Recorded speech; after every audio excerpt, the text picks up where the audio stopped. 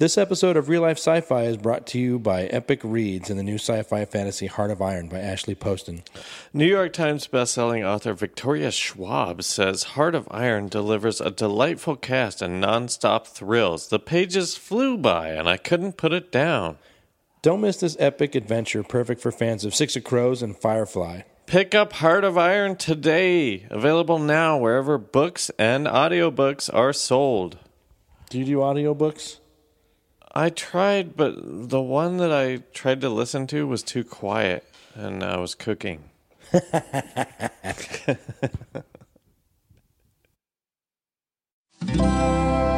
Feral Audio.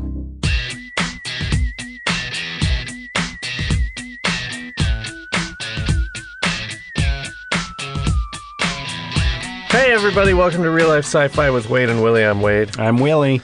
And our special guest today is our good old friend, Ford Austin, director, producer, actor. Ooh. Welcome. Yeah, How's thanks it for going? being here, man. Dude, thank you so much for bringing me in. Yeah, so this is the show where we talk about sci-fi and conspiracies and stuff like that, science fiction-y type stuff. Anything paranormal, anything that seems like it'd make a good sci-fi book, but it's real. Right. And we like to start off by sort of like gauging where you are in your beliefs. It's painless. Okay, all right. Like, it's easy. Do you believe in aliens? Yes. Do you believe that aliens are on Earth? I believe they are, sure. Yeah? Yeah. Okay, do you believe in ghosts? Well, I've got too many friends that make those fake ghost shows, so I go back and forth when they tell me about all the producing they do to make shit move and ghost shit happen. But you don't have a personal ghost story?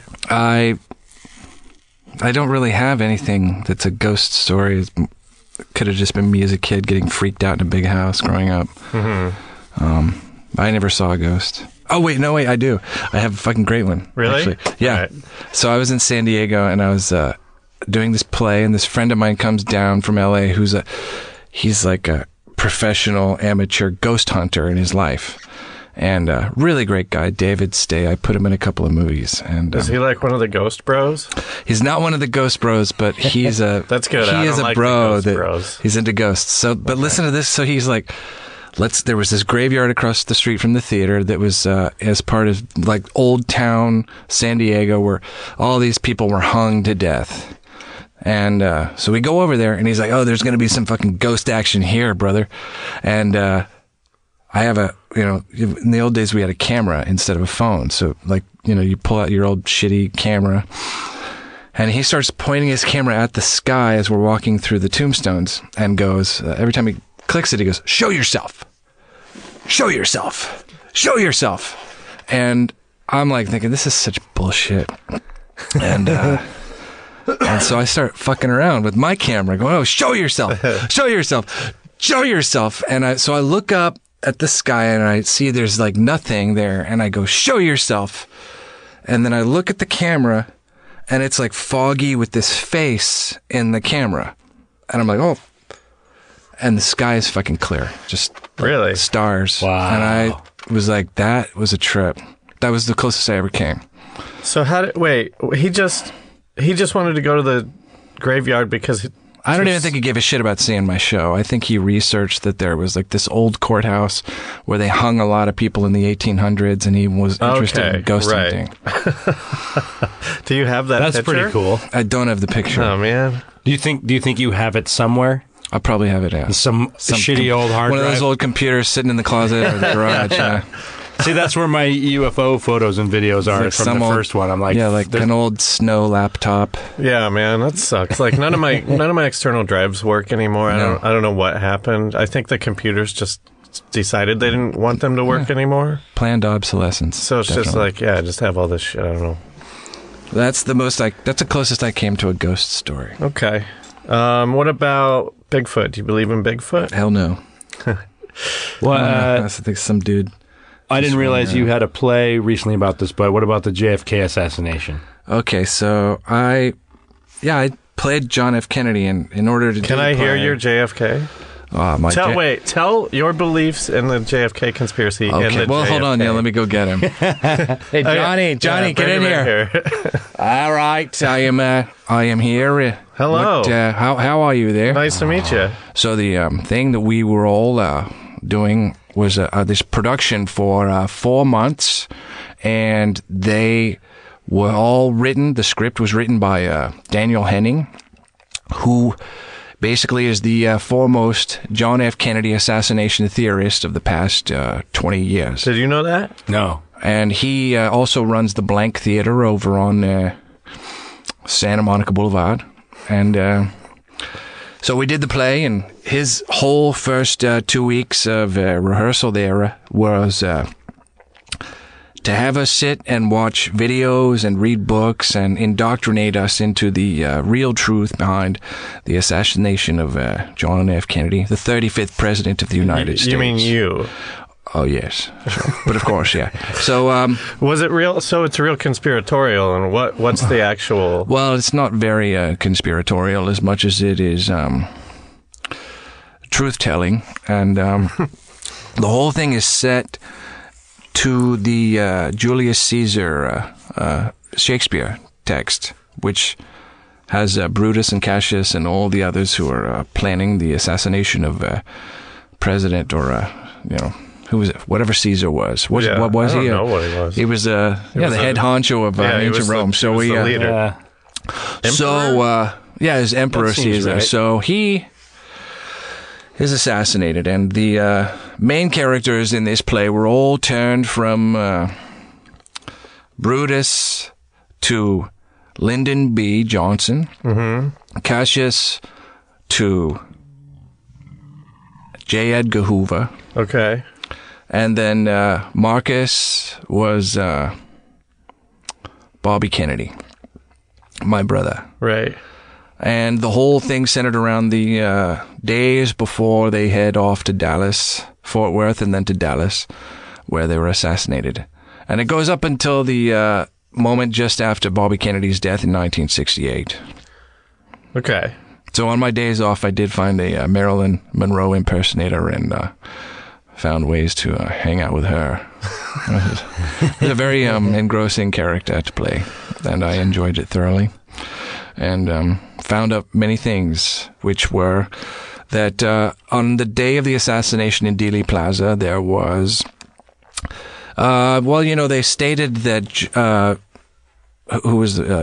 Lee Harvey Oswald was inside the sixth floor of the bank depository, and then ran down to the lunchroom, which I believe was on the second floor, where he was discovered drinking a Coca-Cola with no sweat whatsoever on his brow. Yeah.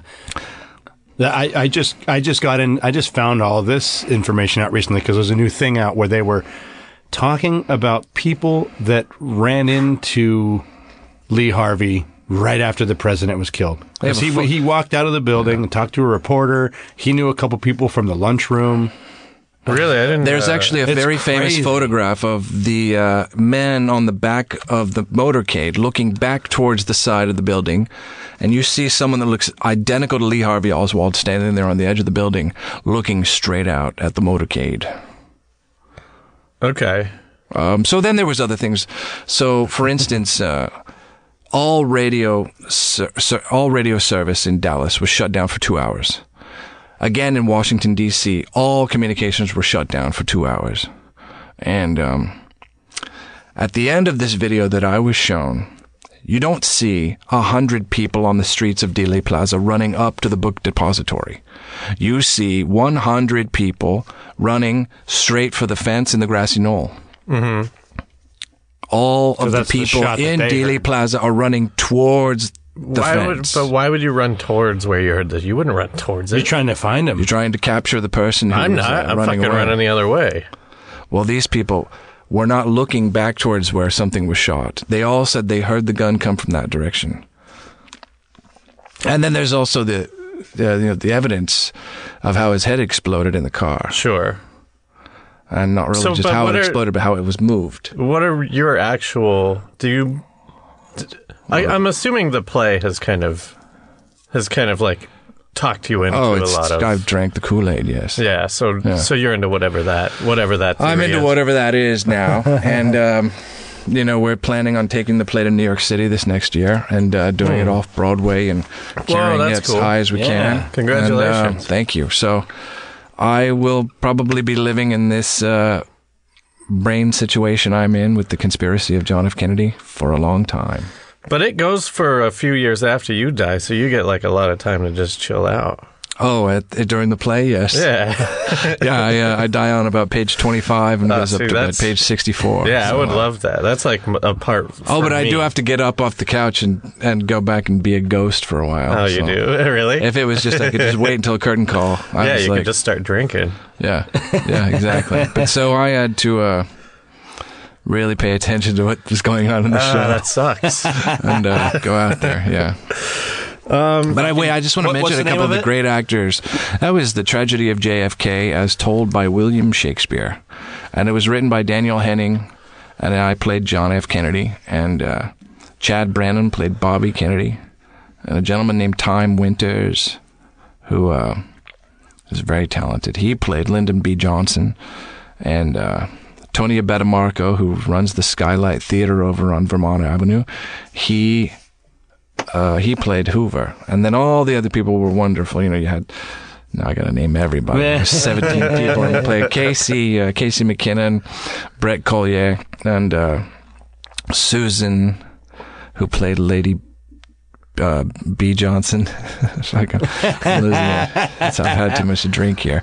So basically, it was a wonderful experience, and I made 17 new actor friends and a sea of other producer friends, and Noah Wiley produced it, so we got to work with him.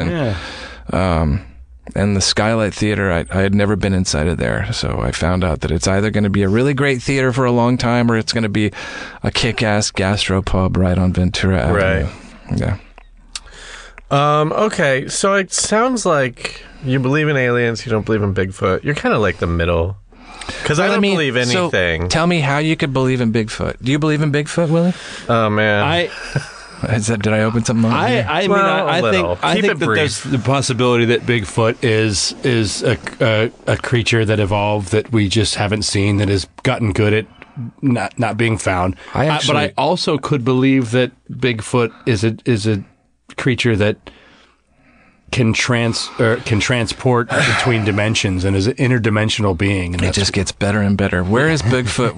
Where's most of the Bigfoot sightings? Where do most of the Bigfoot sightings? They're around here, right? Aren't they up in the Big Sur area? There's a lot in Oregon, and they're actually everywhere. There's been a few recently in Yellowstone, and so mostly West Coast. He's a West Coast guy. Yeah, but then you get into the other countries, and the Yeti and the folklore. The Australians have one too. Have you ever wanted to play Bigfoot in a movie, or a guy that dresses up as Bigfoot to con people? Well, have you ever thought about that? I wouldn't mind that because, yes, I would. I understand that I think most Bigfoot sightings are hoaxes, but when you hear about people that. Because some people have Men in Black experiences with their Bigfoot.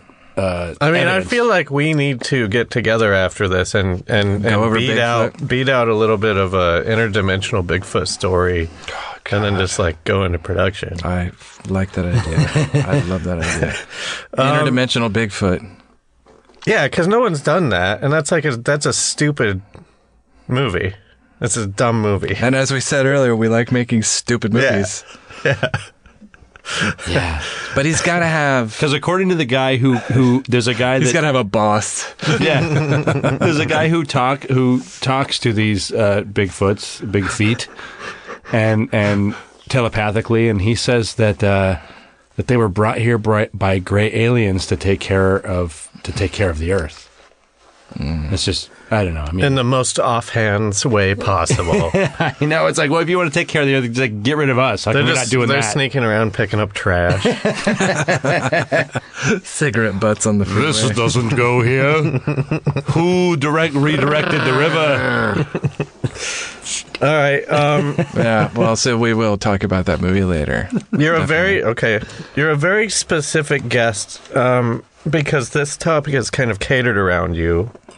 So it's a bit of a departure episode because normally it's just kind of really wide open.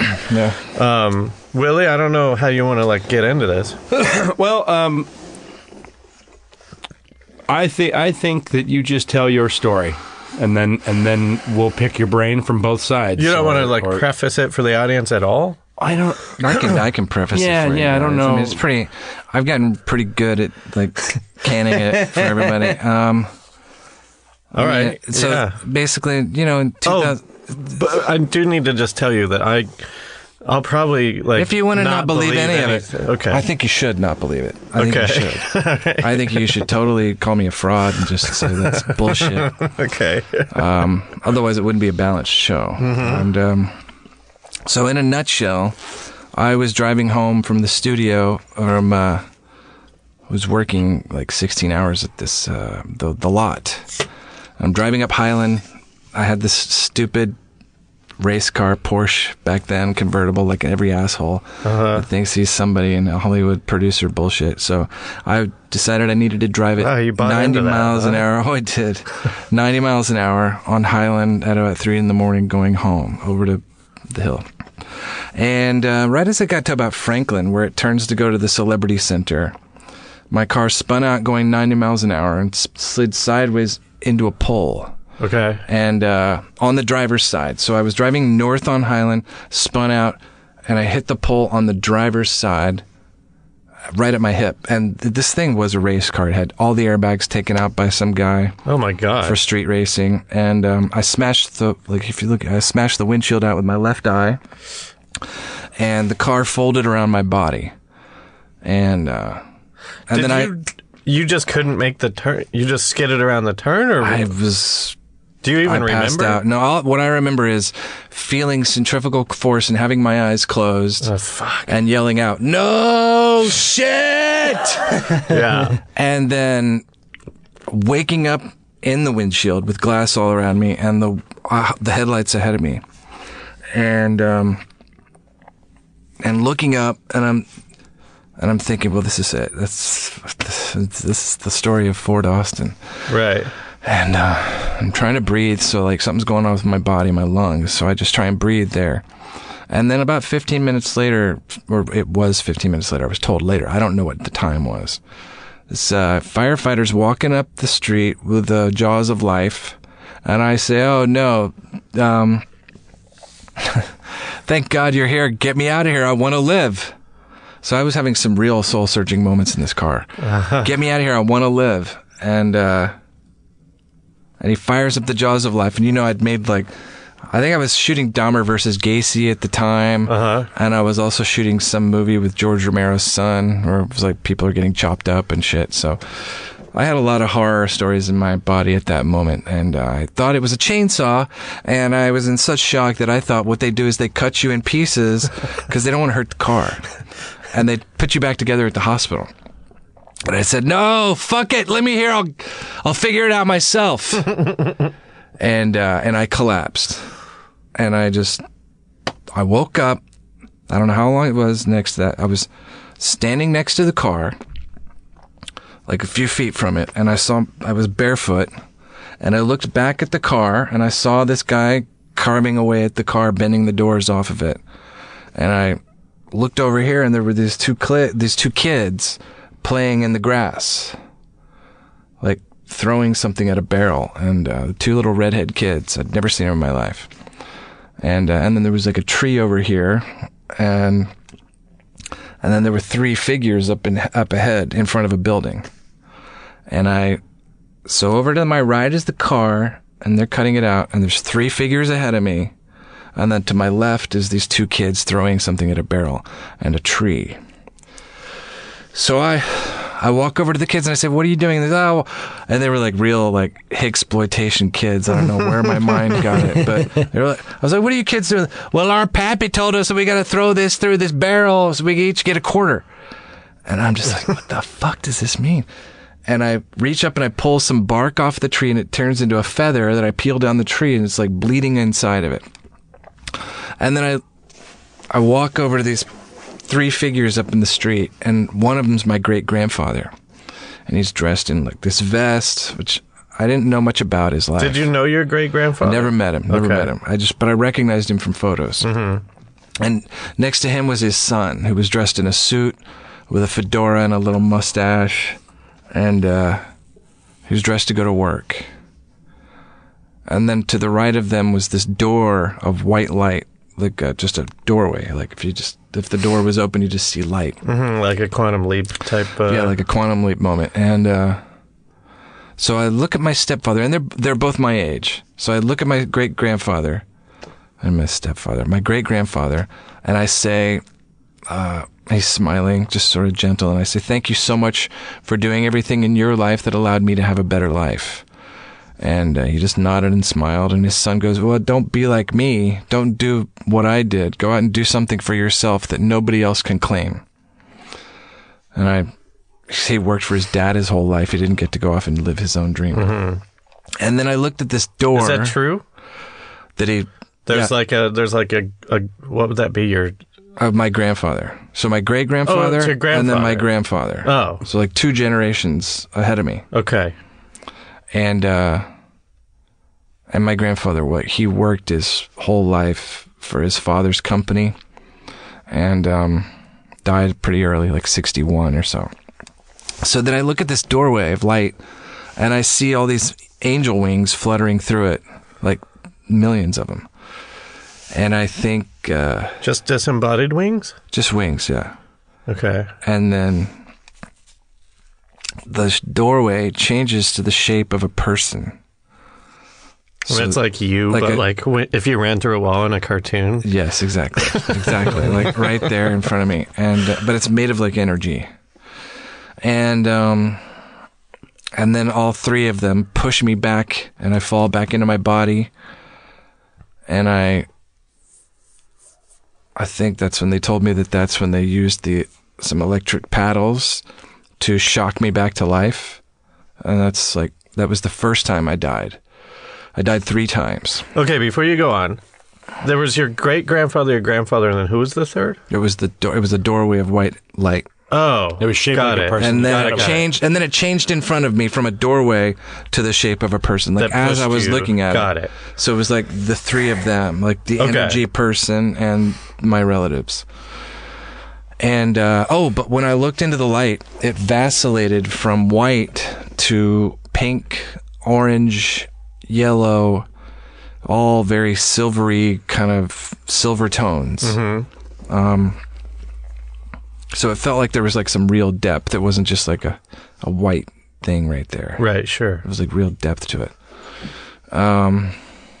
So then I cycled through all of these, because I was in a coma at that point, because they were like sedating me, putting me into a medically induced coma. So they'd like bring me back to life, and I was like putting me into a medically induced coma at that point, because every rib was shattered. My pelvis was shattered into 10 pieces. My hip was broken. My lungs collapsed. My kidneys failed. My spleen had to be taken out because it ruptured, and I was full of blood. Like they cut me open, and there was like all this blood. And then my urethra was severed from bone going through my body from my hip. And then I had a brain injury from smashing the windshield out with my left eye. Jesus. My left eye came out, so they had to surgically reimplant gross. it. And it was very gross. And then, I had a brain bleed, and I was paralyzed from the nerve injuries and the crush injuries in my hips. So I was paralyzed. I couldn't move. And, I woke up in the hospital after being in a coma for 2 weeks, and I was cycling through all these coma dreams that, like when you're in a medically induced coma, you wind up hearing everything in the room, but your eyes are closed. God, you do? Yeah, and your mind creates something that goes with it. But it still feels like a dream. It doesn't feel like Mine real felt real. time, I thought it was all real. I thought it was all real. I thought I was being... My wife started playing, like, Ventura Highway and Carole King and all these, like, 70s... musicians. So I thought I was riding in a car up the California coast in 1970 to go to John Lennon's house in Malibu. So it's like that moment right before you wake up where you hear a TV, in front of you, and you're like, oh, and you think it's real. Yeah. but you're just hearing like Or your dream is moonlighting. just like... I wake up to the radio, so a lot of times my dream will just start taking the form of whatever That's they're what saying on happened the to me. radio. That's what happened to me. Yeah. Only for like how long? 2 weeks. But- Eternity. It was an eternity to me. I thought I lived like 100 different lives. Like at one moment I was like, dude. I was flying to give a speech as a monk to Singapore on Singapore Airlines, and it was because all the nurses are Filipino. So I thought I was like going to some Pacific Rim country. And then there was this other time, like my wife's talking to me, so I dreamt that we were hip-hop dancers on a pirate-themed ship that was dry docked in Florida, and we had like bandanas around our knees and our elbows and shit. It was But like are you 1984. enjoying this, or are you like, is it like Johnny got his gun where you're like, get me out of this shit? I didn't know it was a dream. I thought it was real. Okay. So I didn't know. I didn't think, oh, I'm gonna get out. I was like, oh man, life is really bizarre. Yeah. You know, it's a really bizarre life. But that's not.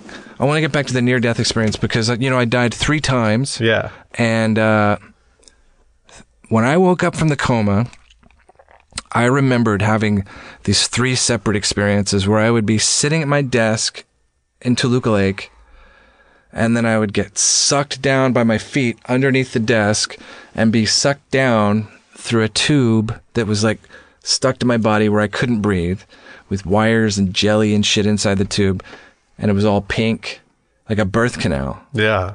And getting sucked down through the tube, and then I like that shit in the Matrix.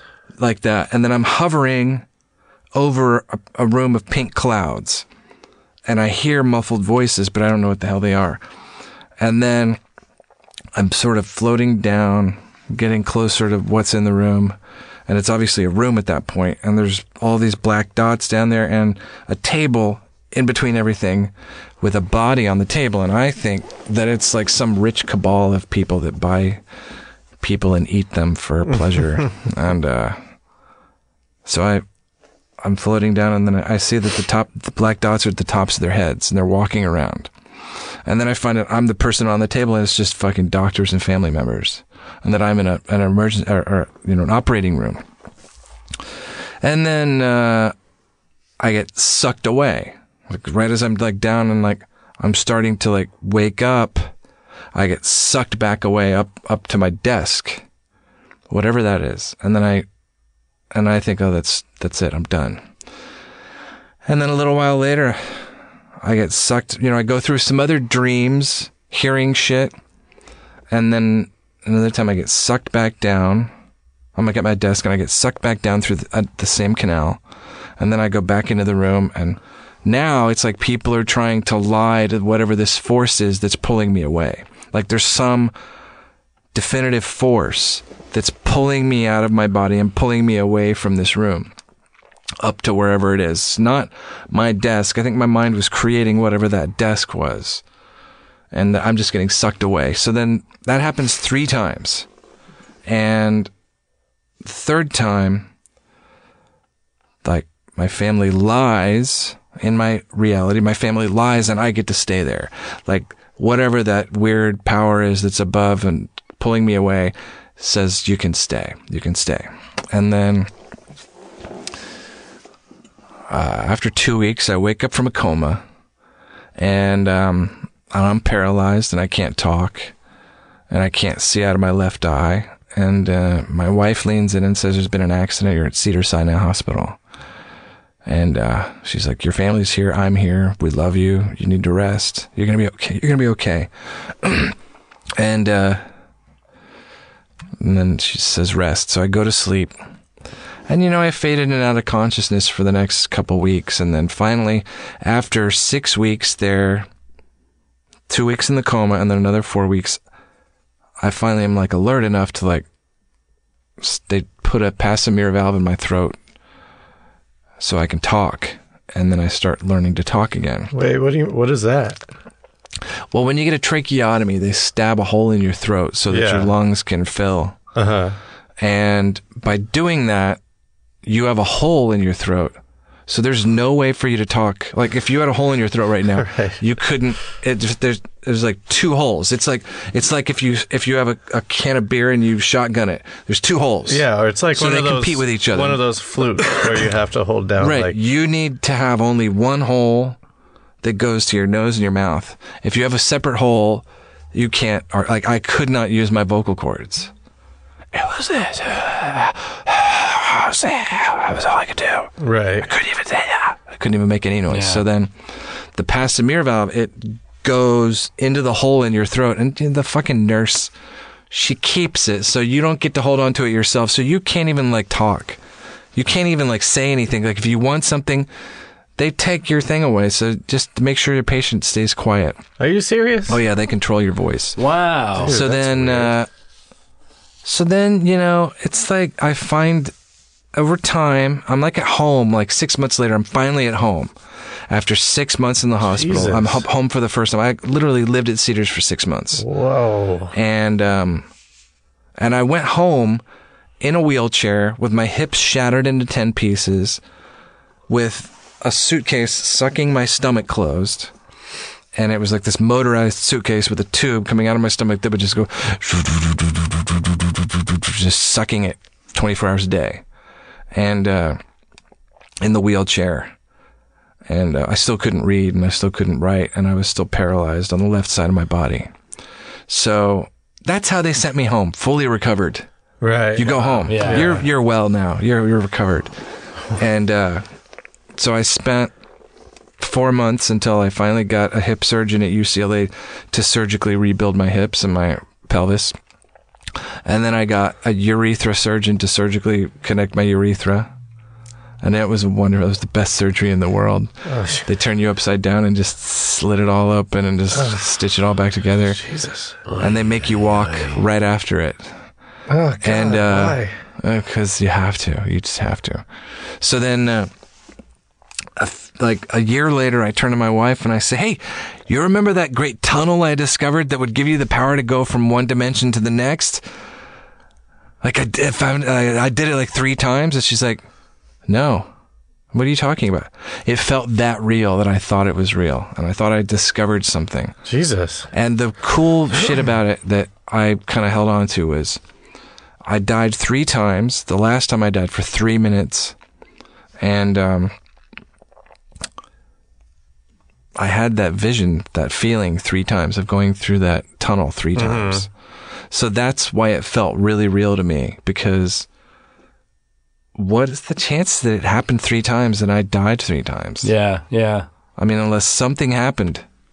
And, you know, I've since talked to a lot of people who, I'm now part of this foundation called Artists for Trauma, where we use art to help people who are like fucked up in life. Like one of our friends who founded it, she actually crashed in a helicopter and had part of her foot amputated, and she was dragged out of the helicopter by her daughter, whose back was broken in the crash. And people died in this crash, and she survived it, and she's now fully recovered. And, you know, we find artists to help other people recover.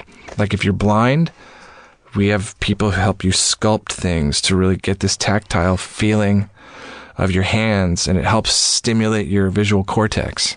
And, you know, there's other things like painting for artists really helps. Photography really helps. Writing, a lot of this stuff. So Artists for Trauma is what we do with that now. I don't know how I got onto that.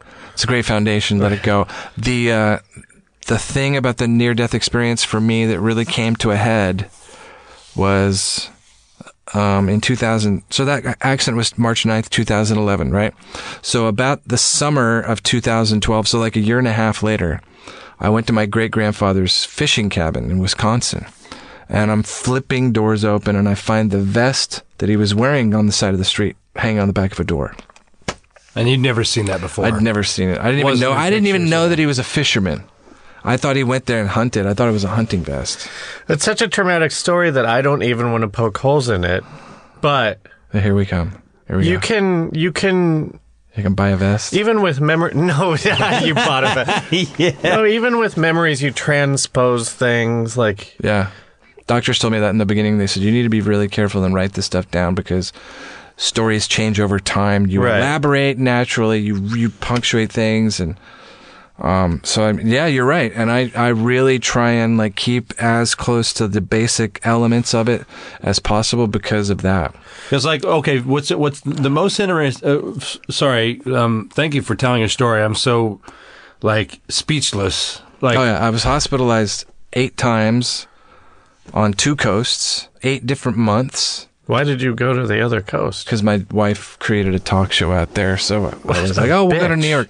And You're trying to recover, and she creates a fucking talk I got sick again, and I had to go back in the wheelchair in New York City. No, it's a good thing she did because of the money shit. Oh, I mean, insurance. that could not have been. Because it was $7.5 million in hospital bills. oh my goodness. Covered by the Motion Picture Editors Guild. I don't doubt it. I mean, a 6-month stay in a there was a week, 5 days at Cedars for some reason, without doctors coming into your room and giving you x-rays, and without blood tests, and without all this stuff besides the room. The room was $355,000 every 5 days. What the fuck? What the fuck? What? And now it's like, you should start a show about healthcare. It's too infuriating. I think the biggest conspiracy in America is the American Medical Association. Yeah. Yeah. And that system. But we should very quickly get off that subject. Yeah. So the most interesting thing was in the to Nixon me administration that all started about your story is, okay, so like the first moment you were outside of your body. Right. Standing next to the car. Because to me, there is I just want to, if it's where I'm picturing, there is a church like right there. That church is like, it was right. So, okay, you're driving, there's the building, the apartment building, there's the apartment building. Yeah. And there's the apartment building right there with like the Subway and the Starbucks in the bottom of it. It's that old vintage bullshit building. And Franklin is right here. Mm-hmm. The church is over here. Mm-hmm. There's 4 old-looking, sort of old Hollywood type style street lamps. Like they go like this. They're black and they have the bulb coming down like a pendant. And there's like an empty lot right there, right? That's on the other side of the street by the church. Yeah. Yeah. You're thinking of that church that's got the big AIDS ribbon on the front of it. Yeah. Maybe. Yeah, that's the one right on the corner of Franklin and that's a great church, yeah. What do you mean, just architecturally? No, it's just a great church. Good for them. Good for them. Good job, that church. Yeah, and so you're right. Yeah, like the church is right there. I never made that connection. But you're I wasn't very spiritual before the car accident. The moments outside of your body, like I'm not looking for evidence of. I guess do you have like. So when you saw the jaws of life and you saw the firemen come I was awake. I was awake looking at them.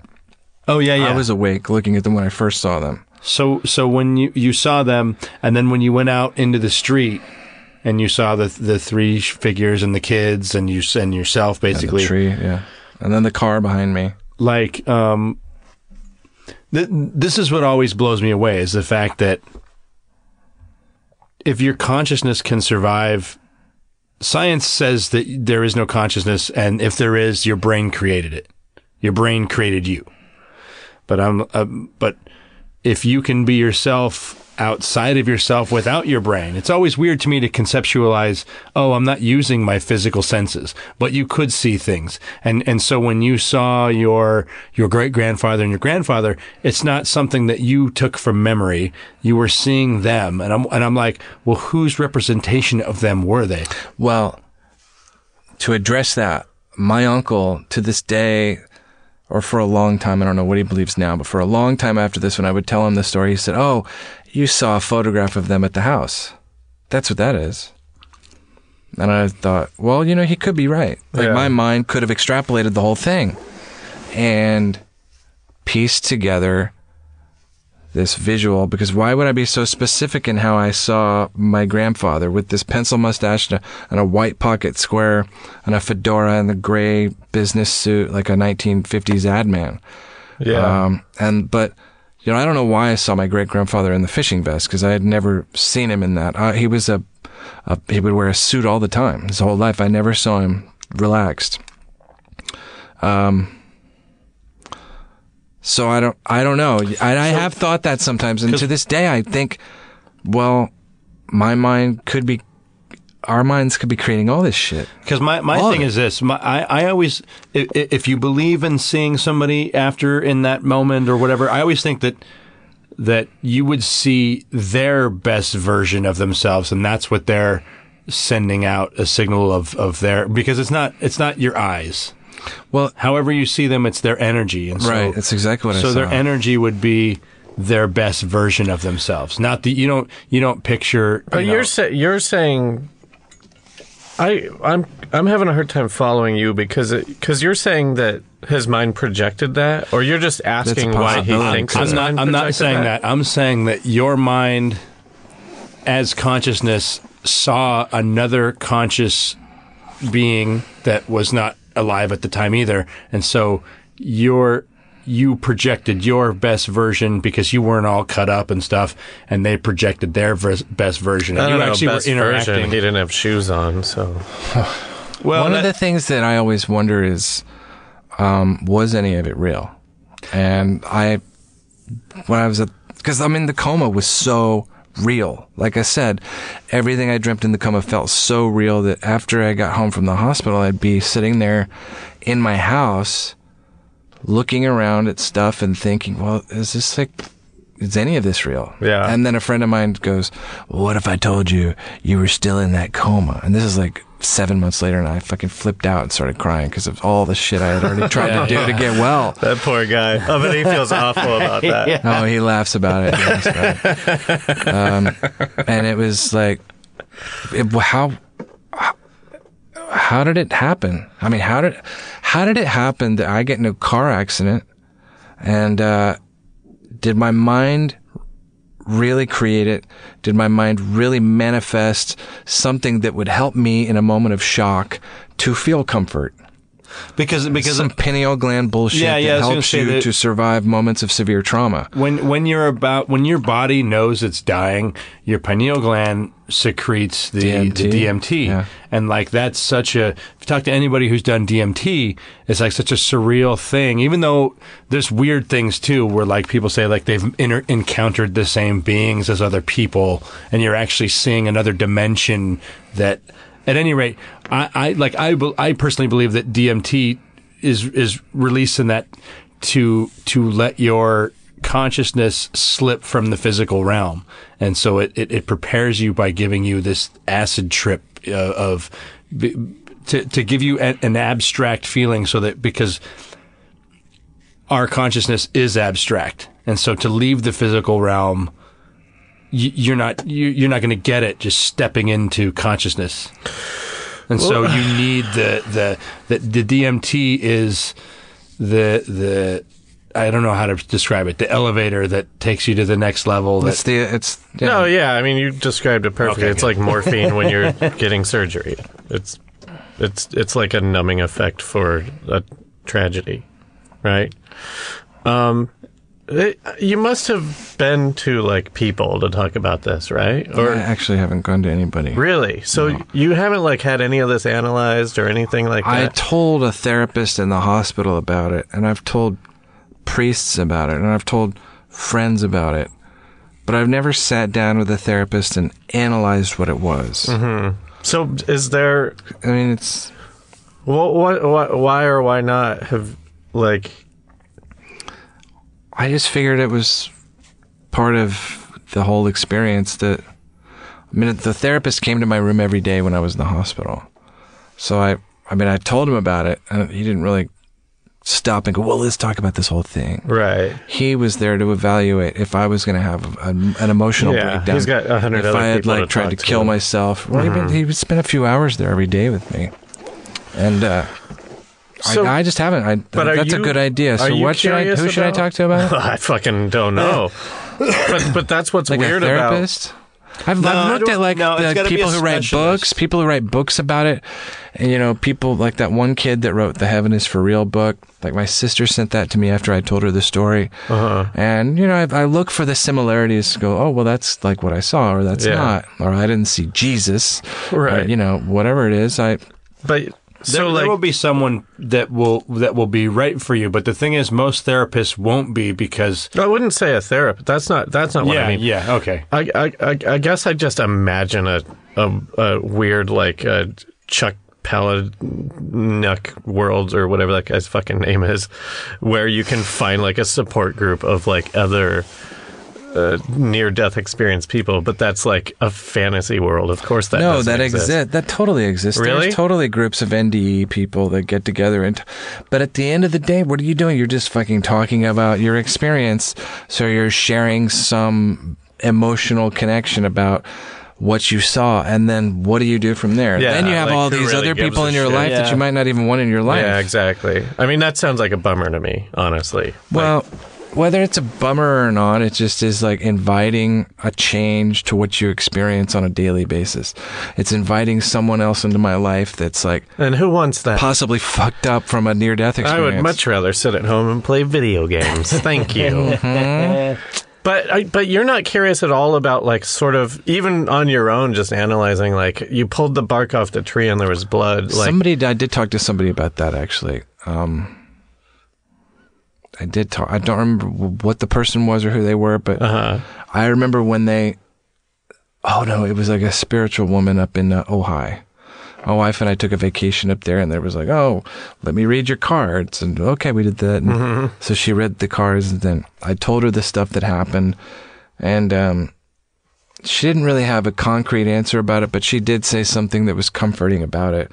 Like there was she had an answer about what the kids were, what everything resembled, and like why my relatives were there. And I've had 2 people tell me that this great grandfather of mine is like kind of a spiritual guide in my life, and she talked about how there's people like 7 generations behind you and 7 generations in front of you that are all in touch with you, and they're all like around you all the time, helping you do stuff.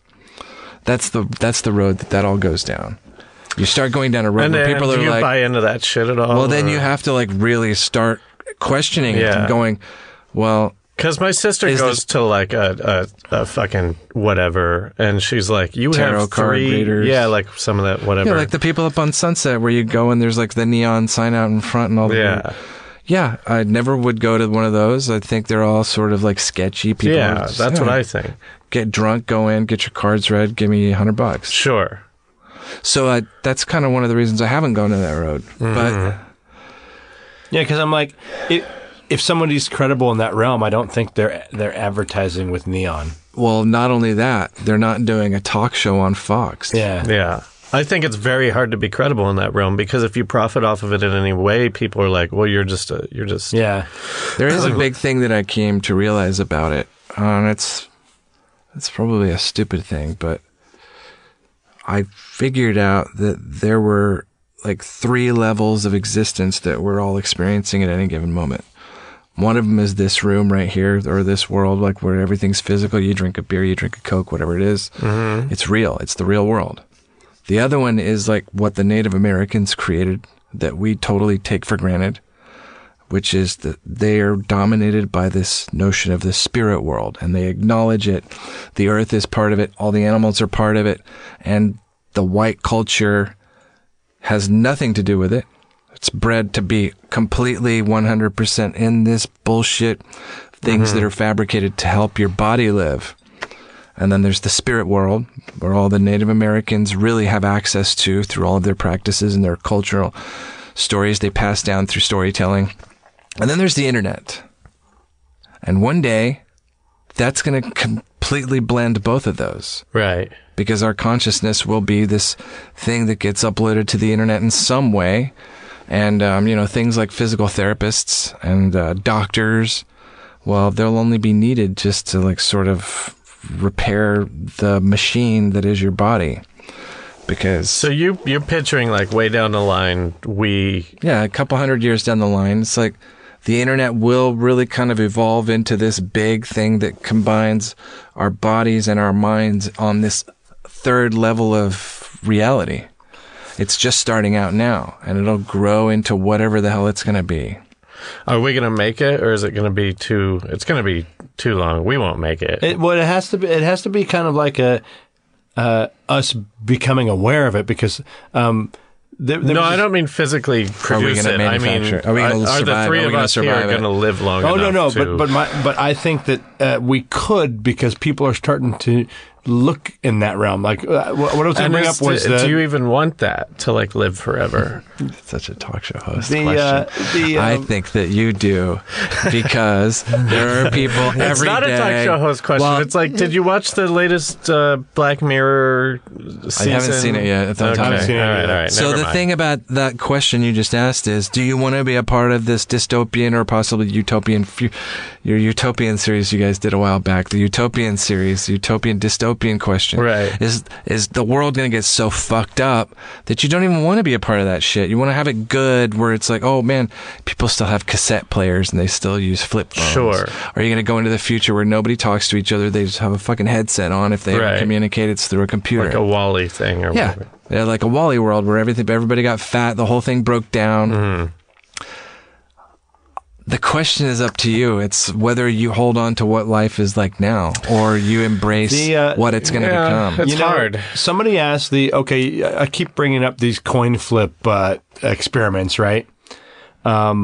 Basically what a lot of they're trying to figure out, hey, coin flip, is it truly 50-50? Are odds really 50-50, whatever?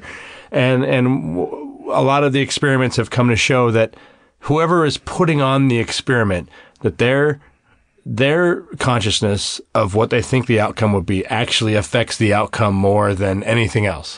And Yeah, so I saw somebody that. asked the Dalai Lama if this coin flip thing has consciousness. Well, so then you're getting into the realm of belief and belief systems, right? Yeah, And yeah. like, if what you believe really has anything to do with anything, Is or it if like- something's just going to happen, 'Cause my you're biggest running an fear- algorithm anyway. My biggest fear of the universe, which is like really selfish, is that nobody exists and I'm creating everybody. And it scares me because like I'd rather have you there and connect to you than for it to be just me not doing a good job with myself. And so but the Dalai Lama's answer was, if you believe that the coin flip thing has a consciousness, then you gave it to it. And so it's like our minds are powerful enough to give that consciousness. So it's interesting you say that about the internet, because I'm like, if people start to think that the internet could have a consciousness, or that like we could actually bring that to Fruition? yeah, thank you. I was like, no, that's not right. Fruitopia, is that what you're Fruit thinking? Nation. Yeah, fruit striped gum, we could bring it to fruit striped gum. It's so good for a second. Oh my God. And And then then you got to it's done. spit it out. Oh, Just well, like the come internet, on. right? Just like juicy fruit before it. Hubba bubba. Screw that shit. So let me ask you, you said at some point that you weren't spiritual before. Does that mean that you are now?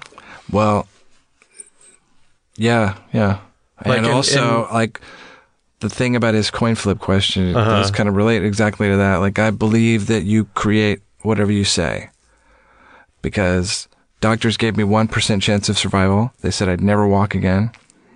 They said I'd be pissing in a bag for my whole life. And my wife did this thing where she was told by a business partner of mine, don't see him as he looks right now. See him the way you want him to be. See him well, see him thriving. Don't look at him in the hospital bed or the wheelchair, sick, not being able to sit up. Look at him living life, making movies again, doing whatever it is that he wants to do. And so I would say these things every day to vocalize it out loud. I would say it out loud. And I have it hanging on my mirror. Every day I get better and faster and stronger and cuter. And everything happens in the best possible way for my full and complete recovery. And, it's not some, kind of hokey thing, other than I really believe it because it worked for me. It's something that we kind of get into. We haven't really talked about it in full, but it seems like almost every episode this comes up, where it's like the secret thing, the vision board, Whatever like you believe in. Vision boards. Is- Well, what you is say I really believe what you say becomes real. So you're spiritual in that way, but not in like, now I need to be Christian and like absolve my Well, no, sins. because then that would take me away from the Buddha or the Quran or whatever the fuck every other religion worships. Because I think like that's all valid too. I think whatever brings you to a state of mind where you are actually communicating on a higher level, you're quote unquote vibrating at a higher vibration. Yeah. Where you're paying attention to something more important than mundane bullshit stuff trying to get food or fire. Where you're It's funny that you use vibration too, because that's another thing that always comes up because of string theory and stuff like that, and like that a table's not actually solid. right, just everything's doing it, yeah. Because, and the only reason it's weird that you're saying these things is because the doctors gave you a 1% chance, and you're sitting here and you look 0% Better than I did, better than I did, right? Yeah, I mean, like that was 10 years ago, so I Don't even remember me. right. Thanks for having me on. I anyway. remember your shows. I remember you as one of the Wright brothers. Yeah. Okay, but here's what I want to really. I feel so like much more than that. I don't know, man. So much to more me, than you'll an always asshole be flying a plane. Orville, right? Yeah. Were you even? I was Wilbur. Damn it! Thank you. I was so- Glenn Fry too for a half a minute. I canceled that series. I tried to. They made an 11th Oh, come episode. on! No, don't worry about that. I was in the 11th episode. They're gonna be That's my recording. first one. If you stick around, I think they're right after us. Yeah, they actually. are. The Yacht Rock. But okay, here's what I'm curious about, and I feel like we haven't really gotten into. We're fucking an hour in, but we haven't really even talked about like the 'Cause I gotta sci-fi talk stuff. about the accident shit. No, but it's fucking fascinating, and there's no reason that we would ever. Talking about bullshit is not going to be as interesting as hearing all of that. But my question is, what do you think? Like, what do you really think it was? Like, do you think that there's an afterlife because of this? And like, you know, I think there is, and I think it's a really fucking bizarrely different thing from all this shit that we experience. Whatever this is that we're doing, like, how is this important in the scope of anything? because anything. in a year and a half, Jump in people our- are going to get a Bigfoot movie where he goes into Time different travels, dimensions. yeah. Yeah. So, but I mean, like, not just this, like, anything. Like, how is anything that important? Well, Right. okay, like this is the thing that I always try to tap into. And Dude, you saw aliens flying over a gas station. How in the world is, driving to a Samuel French and picking up a script important at all after seeing something like that? That was the weird shift in my life, because I was like, wow, I love comedy and I want to be funny, but I also think it's important to figure out what the fuck is going on, because when let's say you take aliens, there's no fucking way that any of us can conceptualize what they are, what they're thinking, But what their existence is. But that's all based on an idea of what we've seen in movies, so we don't know. Actually, we don't know. But also, you're saying it's not possible for us to see how the sausage is made. So even if we did, there would be no point. Well, my point is, because I'm a big Star Wars fan, I'm a big Trekkie, is like the future human race. It's like we are going to be dealing with aliens in the future. We have been forever. And like the way that we don't even accept each other. We don't accept each other. We judge everybody and every... I work on The Talk, and to hear them gossiping all day is like this weird thing where Because I'm like, people feel better about Congratulations on themselves that when they... fulfilling job.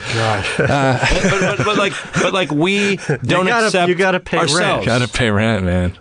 And we don't even accept, when I say ourselves, I meant we don't accept other humans. We also don't accept ourselves. You know what I love to do in my mind is go back in history and look at like how shit was, like the medieval ages, right? Whenever that was. What was that, like 1500s? Yeah, I don't 1492. know. I'm yeah, bad at that shit. Yeah, like anything before 1800, you're like, Yeah, "Ah." sure. Anything before... Okay, so go back then. Like nothing existed but a table in a kitchen of like rotting meat sitting on the counter. Right. That was it. That Yeah. was life. Yeah. You try and fuck some chambermaid somewhere, not get stabbed, not get a disease. You'd live like 35 years at best. Right. everything that we have in this world now, it looks like if we go in the future and we see like flying shit and like the whole world differently, it'll be like that drastic same difference, but applied to who we are today versus medieval times to now. Yeah. It'd be today till like 100 years from now. Did you see If the planet Battlestar doesn't kill us. If the Galactica? planet doesn't kill us. Did you watch that reboot, Battlestar Galactica? I didn't. They made another spin-off called Caprica, and it was basically how the Cylons looked were awesome. built. And basically, it was this race of people on Caprica. They were in this app, basically living in this app. You jack in, and if you died in the app, you weren't allowed back in. So your life was precious in this internet realm. I'm gonna watch that now. And it's terrible, but it's good. The Well, I concept's feel like really you need good. to. Do you need to watch Battlestar Galactica to watch? Oh yeah, Caprica? yeah. You should watch Battlestar. The It's new really Battlestar good. Galactica. Yeah. Can't just New, go it's off like, of the it's old like one. 15 So years good. old, but yeah. But basically, this guy's daughter, she died, but she had been in that and on the internet so much that her consciousness was trapped in this internet, and they found her and put her into a robot, and that's how the Cylons became how they started having consciousness. It was Connected to each other? Yeah, yeah.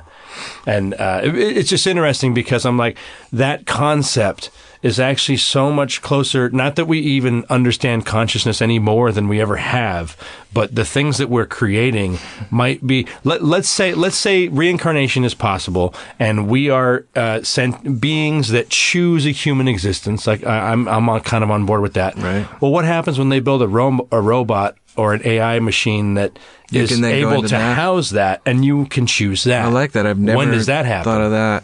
Well, they just came out in the news today and talked about robot rights. Robots are now being addressed as possibly having It's human way rights. too soon for that. It It's way is. too soon. Because you can still Roomba, what the? Yeah. Listen, if I want to kill my Roomba, If I'm not allowed to turn off my Roomba, oh my God. Robot Not that I rights have are one, a I want thing. one. Robot, none of us have one. We just used it for comedy. It's a thing now, and the only thing that people are going to do is have sex with these robots. Who know. cares about it? It's like the minute that they make an affordable sex bot that's like semi-programmable to look hot, every guy's not going to leave the house anymore. but no one's going to procreate. If they Who cares? if they get robots rights before they make these sex machines, that might that's going to be even worse because then because then it's like, what wasted technology? Like we could have been fucking that, but now you have to get consent. Yes. So that was the thing. That was the main thing. The other thing that you asked about, like my spirituality and stuff, is, Right. I mean, I think it all could be made up. Every single thing that we're doing. I think every single thing that we could just be like some great narrative.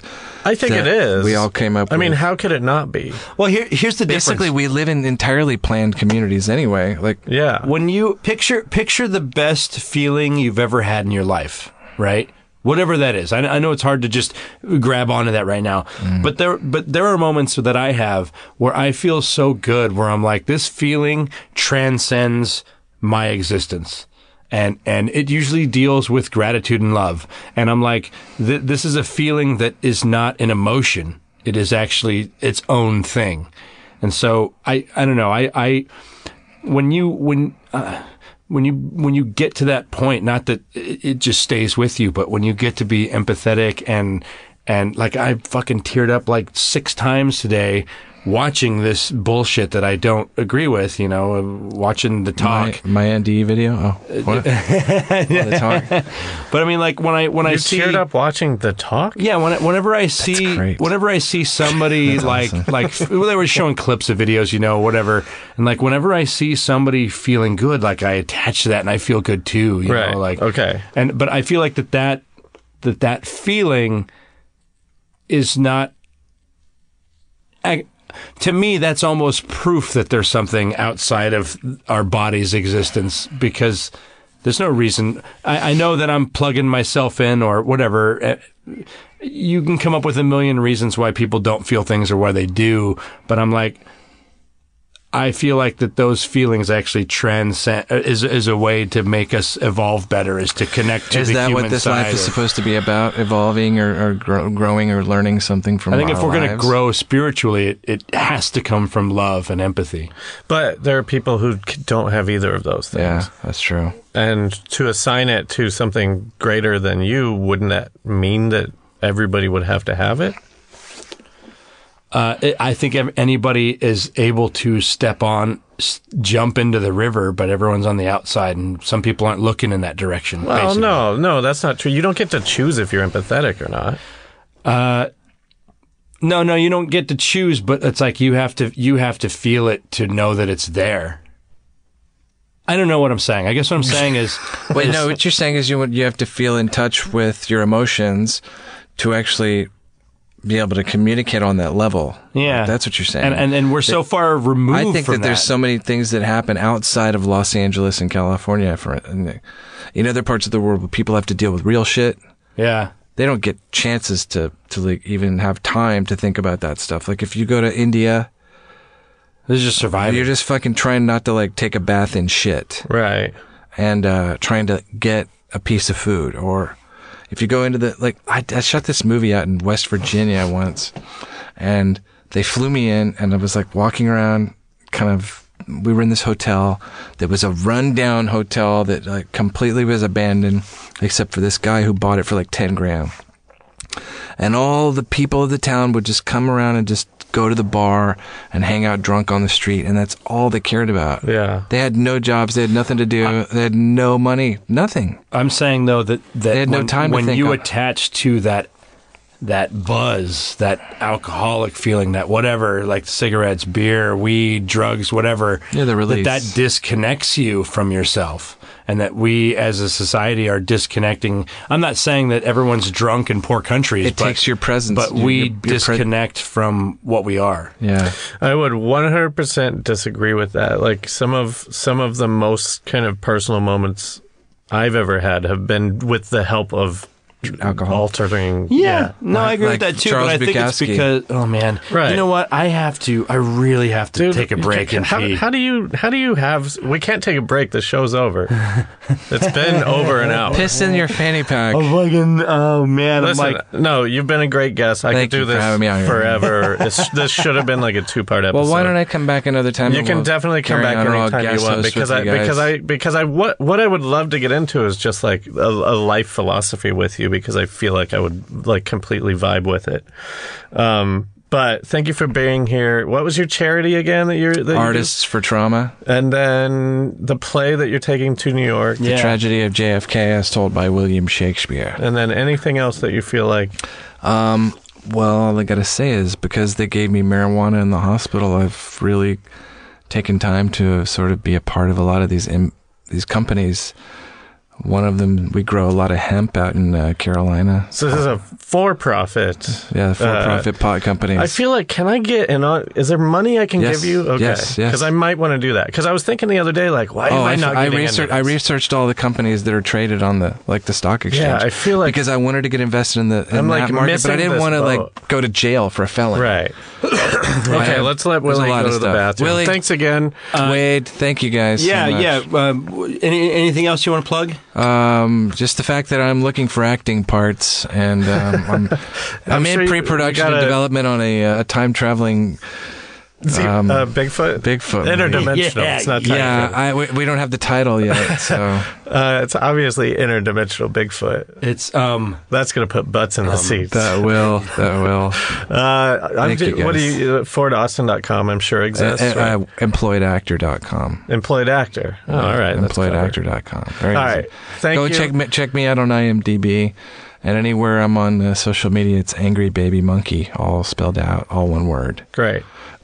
Or anywhere you see the unicorn version of me. That's me. I've seen that. I like that. That's me. All right. Thanks for listening, everybody. Get your life together. oh wait, hold on. I also want to throw out. I know. You're the You one have who to wanted pee to so end it. bad. Oh, I know. But we're doing the McMenamins Festival in May. We're going up to Oregon to go to this UFO festival, the McMenamins Festival. Oh, can I go? That's gonna be fucking Yeah, you cool. can join us, man. And okay, that's it. All right, Thanks, guys. Look it up, McMenamins. I'm sure we'll talk about it more in future episodes. Get your life together. Thanks for listening. Feral Audio.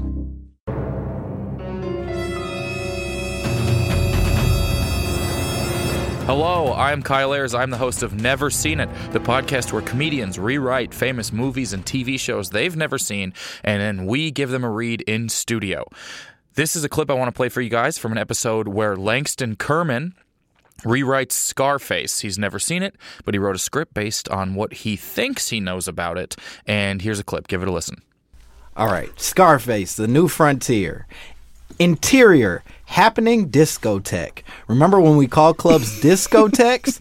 LOL. The 70s were crazy. Night. The crowd bustles with young, hot Mexicans who are supposed to be Cuban, and all are dressed in butterfly collared shirts and pants that look like Jinko jeans, and pleated khakis had a really weird baby. There's sex in the air, and Poppy wants a whiff. Oh, my God. Scarface, 22 to 45. Like he's a television audience demographic.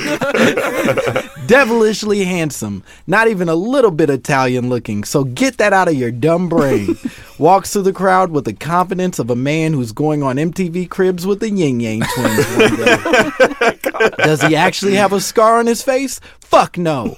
Why would you even ask that? That's not important. What's important is that he is not at all a problematic stereotype and that he has come for his cocaine. As he approaches the red rope of the VIP, pronounced VIP in Spanish, Oh, my God. he spots his dear friend who is almost certainly going to become his enemy by the end of the film, Smooth Skin. Scarface yells out his signature line. Ciao, Bella. It's me, Scarface.